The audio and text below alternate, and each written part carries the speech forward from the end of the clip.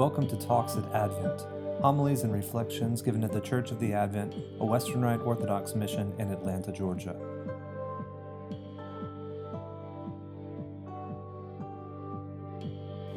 In the name of the Father, and of the Son, and of the Holy Spirit. Sometimes I feel like Ash Wednesday is a kind of New Year's Day. The night before is usually an opportunity to overindulge, which, taken to an extreme, can turn into a Mardi Gras affair that we all know is, well, something I'm here to hear your confession about. On the other hand, if you stayed up to midnight in order to have a bacon toast, then I'm completely with you. As you know, meat is only allowed on Sundays in Lent, and I'm sorry to inform you that, yes, bacon is meat. I know, I'm disappointed to hear that too. But just so we are clear, the fast is Monday through Saturday. It has two parts: abstinence from certain foods, and that part's simply no flesh meat. That means no chicken, no beef, no pork, also no veal, no venison, no buffalo, no beaver, no opossum, or the juices thereof, which means no meat gravies or broths. Are you looking for the nearest exit yet? However, the good news maybe is that fish and seafood are not flesh meat. Yes, I know it's a little bit confusing at times, but yes, fish and seafood are fine. Lobster dinner is fine, but don't go crazy. You can also eat dairy and eggs. The other part of fasting is the actual fasting, which is technically about restricting how much we eat. Although we typically talk about our Friday fast, we're really only doing abstinence. And this fasting part is the ideal being one meal a day, sometime afternoon, with a smaller meal, no more than about a quarter of your evening meal, sometime afternoon. Fasting isn't, though, supposed to make your life entirely miserable or intolerable. And if you're diabetic or have other medical issues, it's definitely not designed to kill you. So if you have concerns, let's talk. Those concerns could be even as simple as, Father Ben, I've never done this before and I don't think I can do it. No problem. Starting small this year and growing into something more stringent is certainly natural and appropriate. And of course, if you have health issues that make it impossible, then we can work around anything. But let me be clear. You heard our gospel reading today, right? Jesus himself is clear. It isn't if you fast as Christians, it's when you fast. Straight from our Savior's mouth. Fasting is part of being a Christian. However, the one thing I do not want you to do, please, under any circumstance, is decide yourself what you're going to do without any spiritual guidance. Because then I think you're missing the point. Now, I'm not saying you can't decide to do a little something extra without my input, like give up Facebook or chocolate for Lent. In addition to, and that's the key, in addition to what the church prescribes. But I don't want you substituting. Why? Because choosing what you do for Lent is the exact opposite of the point. I like to suggest that I plan to give up self-control for Lent every year. I hope that highlights the issue.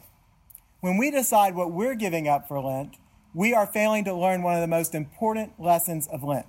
That is, to be obedient, to be subservient, to conform our wills, to take up a cross and bear that cross. And when we make up what we do, we are merely being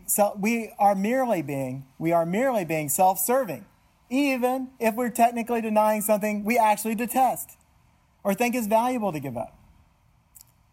Maybe you started Lent as a vegan. Hey, I'm glad to know you won't miss the bacon. But as an aside, NPR ran the story in 2011. And doesn't it make you cringe that was 10 years ago? It made me cringe when I saw the date last night and realized, whoa. Anyway, a story that NPR ran in 2011 was about how bacon is the gateway drug for many vegetarians. Quote, recently an old friend who's been a vegetarian for more than 15 years shocked us with the story. Last weekend, she ate bacon. Several strips straight out of the frying pan where her boyfriend was cooking it. Now, this wasn't the first time she'd encountered it sizzling there in all its glistening glory, but for some reason this time it overpowered her. She was guilty yet gleeful when she told us that she'd allowed bacon back into her life. She's not alone. We've heard this story before from many people. It seems that bacon has a way of awakening carnivorous desires within even some of the preachiest of vegetarians. and we set out to find out why. Well, the answer, to spoil the punchline, spoiler alert here, you can close your ears and look this up on Google later if you wish, was, a combination of evolutionary, scent, and social factors. So, again, if you're more curious about this article, Google it when you get home. Anyway, I love the closing of the article. Quote, "Sure, it's loaded with fat and salt, and Americans eat far more of it than what's good for the planet, but in the immortal words of Homer Simpson, not the other one, bacon." Okay, I'm a bad priest. I've been starting your Lent off badly so far now in my sermon by discussing bacon too much. So let me finish what I was trying to say. You got to do what the church prescribes. Not what you think is best, because doing what someone else tells you to do has no substitute, even if you think it's easy for you or happen to like it. Just talk to my 3-year-old daughter. Anyway, Ash Wednesday is also like New Year's Day, because it's often a time when we set resolutions. We set resolutions to be better people. Not the kind of people our dog thinks we are, but the kind of people our God thinks we should be. So in many ways, the resolutions we set on Ash Wednesday are way more important than the resolutions we set 3.5 months ago. And admit it, do you even remember the resolutions you set back then? Are you still sticking to those? However, let's do our best to commit to our Ash Wednesday resolutions, because those are the more important ones. Yes, the resolutions you set for yourself now are the resolutions that set and reset the tone of our life each year as Christians. Lent's a time to consecrate and reconsecrate aspects of our lives to the Lord. If we've taken one step back in our Christian lives, Lent is a time to take 2 steps forward. Lent provides an opportunity, an excellent opportunity, for taking those 2 steps forward. As usual, we'll collectively be pursuing our Archdiocesan Lenten charity, Food for Hungry People, now in its 47th year. And that's just one kind of charity or almsgiving that I want you to practice. That's the external, outwardly reaching type. And yes, it's important. But I want to be sure you give charity to those in your immediate sphere too. Your husband, your wife, your children, your best friend. Love them this Lent in a special way. Men, I want you to love your wives. Wash the dishes, take out the garbage, take them on a date. I know it's a little hard in a pandemic, but that's what makes it matter so much. Maybe you need to cook them dinner or order a special dinner for them. And women, I want you to submit yourselves to your husbands. Now, St. Paul, when he said this, wasn't saying that your husband gets to lord it over you. Look, what did I just say a second ago? Submission is good for all of us. But St. Paul is also clearly saying, and this is the quote from him, "Now as the church submits to Christ, so also should wives submit." That means you should only submit if your husband is being Christ-like, and that means that he is giving you self-sacrificial love, even to death, as Christ gave to the church. And although much is misunderstood by our distorted modern sensibilities about that, the shocking part of what St. Paul said was not that women should submit to their husbands, but that men should love their wives. So remember that, boys. St. Paul was establishing, however, a clear and equitable balance. And whoever you are, you have an important role to play in your relationship. Each of you has a co-equal part in each and every one, of your relationships. And Lent is a special opportunity to reestablish that balance in your lives. And for the single among you, work to establish that balance between submission and love within yourself. And even if you're married, do that. And your relationships with other folks. So I hope you begin to see the connection between submission and love in our discussion of Lent overall thus far. And that takes me to the last thing, prayer. Finally, I want to talk about prayer. How does prayer relate to submission and love? Well, prayer is actually both submission and love. When we pray, we submit, right? We admit that we don't have all the answers. We don't have all the solutions. We admit we can't go it all alone. That's pretty big submission. But prayer is also love.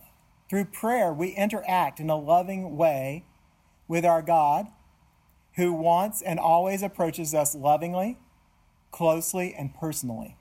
When we pray for others, we love them. Whenever you hear that Christianity is just like any other religion, well, that could only be true if they don't get this part of Christianity. That our loving, sacrificing God desires to enter into a personal relationship with you, me, each and every one of us. And yes, again, that means you.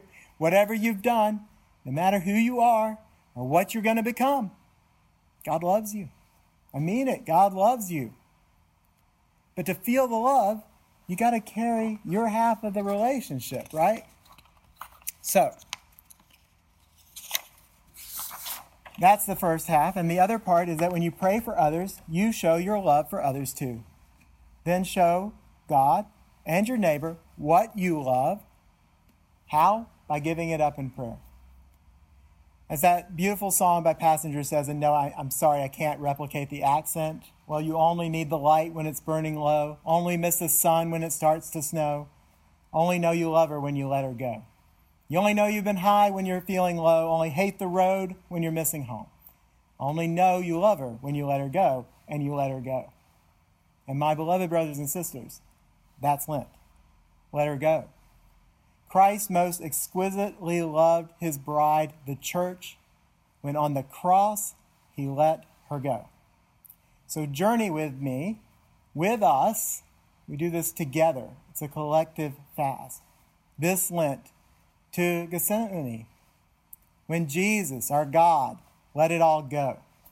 Join him. Join in that by letting it all go in your lives and give it up to Christ. And you'll know love with a capital L when you do that. Amen. Talks at Advent. Homilies and reflections given at the Church of the Advent, a Western Rite Orthodox mission in Atlanta, Georgia.